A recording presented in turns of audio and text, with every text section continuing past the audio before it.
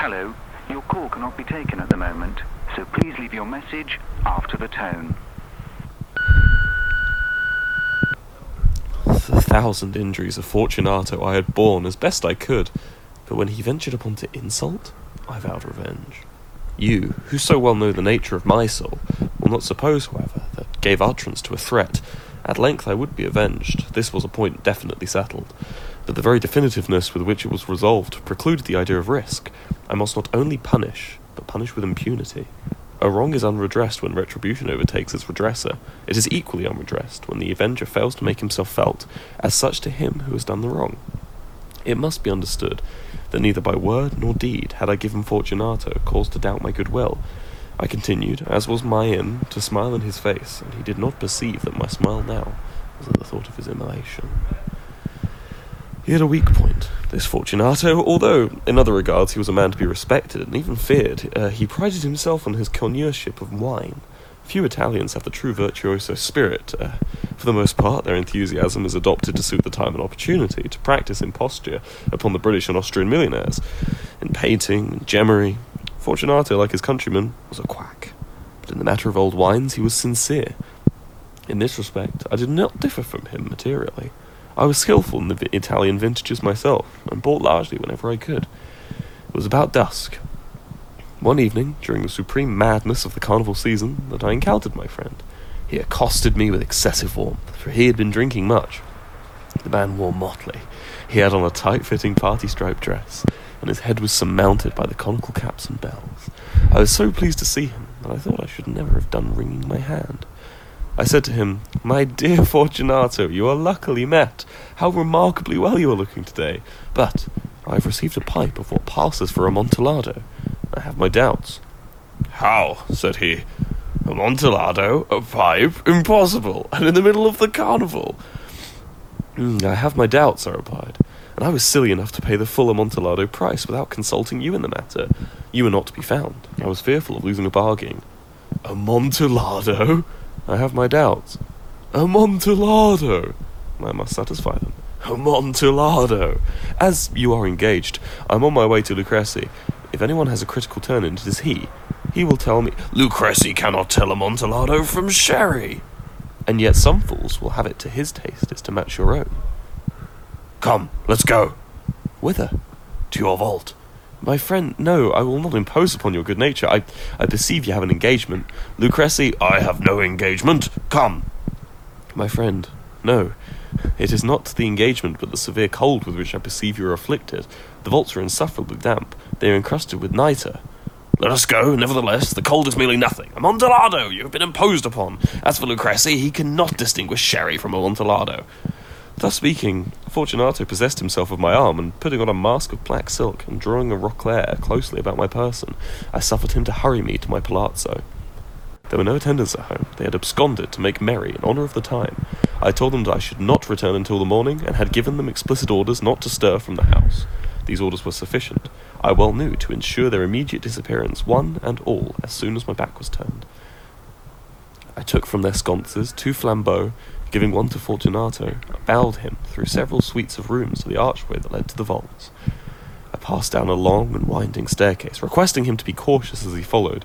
We came at length to the foot of the descent, and stood together upon the damp ground of the catacombs of the Montresors. The gait of my friend was unsteady, and the bells upon his cap jingled as he strode. "The pipe," he said. "It is further on," said I, "but observe the white webwork which gleams from the cavern walls." He turned towards me and looked into my eaves with 2 filmy orbs that distilled the rheum of intoxication. "Nitre?" he asked at length. "Nitre," I replied. "How long have you had that cough?" My poor friend found it impossible to reply for many minutes due to this. "It's nothing," he said at last. "Come," I said with decision, "we will go back. Your health is precious. You are rich, respected, admired, beloved. You are happy, as once I was. You are a man to be missed. For me, it is no matter. We will go back. You will be ill, and I cannot be responsible. Besides, there is Lucrezi." "Enough," he said. "The cough's a mere nothing. It will not kill me. I shall not die of a cough." True, I replied, and indeed, I had no intention of alarming you unnecessarily, but you should use all proper precaution. A draught of this Medoc will defend us from the damps. Here I knocked off the neck of a bottle, which I drew from a long row of its fellows that lay upon the mould. "Drink," I said, presenting him the wine. He raised it to his lips with a leer. He paused and nodded to me familiarly while his bells jingled. "I drink," he said, "to the buried that repose around us." "And I to your long life." He again took my arm, and we proceeded. These vaults," he said, "are extensive." The Montresors," I replied, "are a great and numerous family." "Oh, I forget your arms." "A huge human foot d'or in a field azure. The foot crushes a serpent rampant, whose fangs are embedded in the heel." "And the motto?" "Nemo me impune latitit." "Good," he said. The wine sparkled in his eyes, and the bells jingled. My own fancy grew warm with the Meadow. We had passed through long walls of piled skeletons, with casks and puncheons intermingling into the inmost recesses of the catacombs. I paused again, and this time I made bold to seize Fortunato by an arm above the elbow. "The nitre," I said.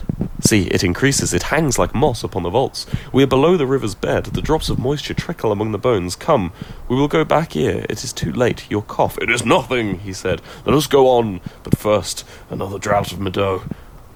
I broke and reached him a flagon of de Grave. He emptied it at a breath. His eyes flashed with a fierce light. He laughed and threw the bottle upwards with a gesticulation I did not understand. I looked at him with surprise. He repeated the movement, a grotesque one. "You do not comprehend?" he said. "Not I," I replied. "Then you are not of the Brotherhood." "How?" "You are not of the Masons." Yes, I said. Yes. "You? Impossible. A Mason?" "A Mason?" I replied. "A sign," he said. "A sign." "It is this," I answered, producing from beneath the folds of my roquelaire a trowel. "You jest," he exclaimed, recoiling a few paces. "Let us proceed to the amontillado." "Be it so," I said, replacing the tool beneath the cloak and again offering him my arm. He leaned upon it heavily. We continued our route in search of the amontillado. We passed through a range of low arches, descended, passed on, and descending again, arrived at a deep crypt in which the foulness of the air caused our flambeaux rather to glow than flame. At the most remote end of the crypt there appeared another less spacious. Its walls had been lined with human remains, piled to the vault overhead, in the fashion of the great catacombs of Paris. 3 sides of this interior crypt were still ornamented in this manner. From the 4th side the bones had been thrown down and lay promiscuously upon the earth, forming at one point a mound of some size. Within the wall thus, exposed by the displacing of the bones, we perceived a still interior crypt or recess. In depth about 4 feet, in width 3, in height 6 or 7, it seemed to have been constructed for no especial use within itself, but formed merely the interval between 2 of the colossal supports of the roof of the catacombs, and was backed by one of the circumscribing walls of solid granite. It was in vain that Fortunato, unlifting his dull torch, endeavoured to pry into the depths of the recess. Its termination, the feeble light, did not enable us to see. "Proceed," I said. "Herein is the amontillado. As for Lucrezi—" "He is an ignoramus," interrupted my friend as he stepped unsteadily forward, while I followed immediately at his heels. In niche, and finding an instant he had reached the extremity of the niche, and finding his progress arrested by the rock, stood stupidly bewildered. A moment more, and I had fettered him to the granite. In its surface were 2 iron staples distant from each other about 2 feet horizontally. From one of these depended a short chain, from the other a padlock. Throwing the links about his waist, it was but the work of a few seconds to secure it. He was too much astonished to resist. Withdrawing the key, I stepped back from the recess. "Pass your hand," I said. "Over the wall you cannot help feeling the nitre. Indeed, it is very damp. Once more let me implore you to return, no?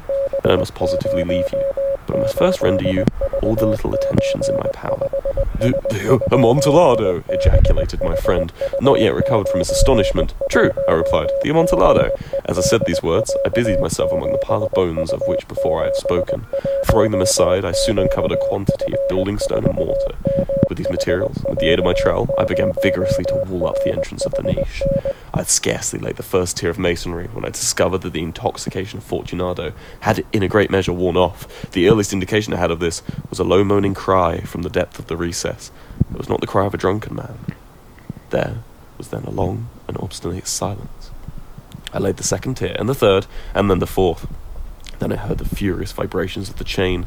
The noise lasted for several minutes, during which, that I might hearken to it with more satisfaction, I ceased my labours and sat down upon the bones. When at last the clanking subsided, I resumed my trowel and finished without interruption the 5th, the 6th, and then the 7th tier. The wall was now nearly upon a level within my breast. I again paused, and holding the flambeau over the masonwork, threw a few feeble rays upon the figure within. A succession of loud and shrill screams, bursting suddenly from the throat of the chained form, seemed to thrust me violently back. For a brief moment I hesitated. I trembled. Unsheathing my rapier, I began to grope with it about the recess. But the thought of an instant reassured me. I placed my hand upon the solid fabric of the catacombs and felt satisfied. I reapproached the wall. I replied to the yells of him who clamoured. I re-echoed, I aided, I surpassed them in volume and in strength. I did this, and the clamour grew still. It was now midnight, and my task was drawing to a close. I had completed the 8th, the 9th, and the 10th tier. I had finished a portion of the last and the 11th. There remained but a single stone to be fitted and plastered in. I struggled with its weight. I placed it partially in its designed position, but now there came from out the niche a low laugh that erected the hairs upon my head. It was succeeded by a sad voice, which I had difficulty in recognizing that as that of noble Fortunato. The voice said, "Ha ha ha, a very good joke indeed, an excellent jest. We will have many a rich laugh about it at the palazzo, over our wine." "The amontillado," I said. "Yes, the amontillado. But is it not getting late? Will they not be awaiting us at the palazzo? The Lady Fortunato and the rest. Let us be gone." "Yes," I said, "let us be gone." "For the love of God, Montresor." "Yes," I said, "for the love of God." But to these words I hearkened in vain for a reply. I grew impatient. I called aloud, "Fortunato?" No answer. I called again, "Fortunato?" No answer still.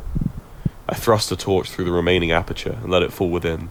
There came forth in return only a jingling of the bells. My heart grew sick. It was the dampness of the catacombs that made it so. I hastened to make an end of my labour. I forced the last stone into its position, plastered it up, and against the new masonry I re-erected the old rampart of bones. For the half of a century, no mortal has disturbed them. In pace requiescat.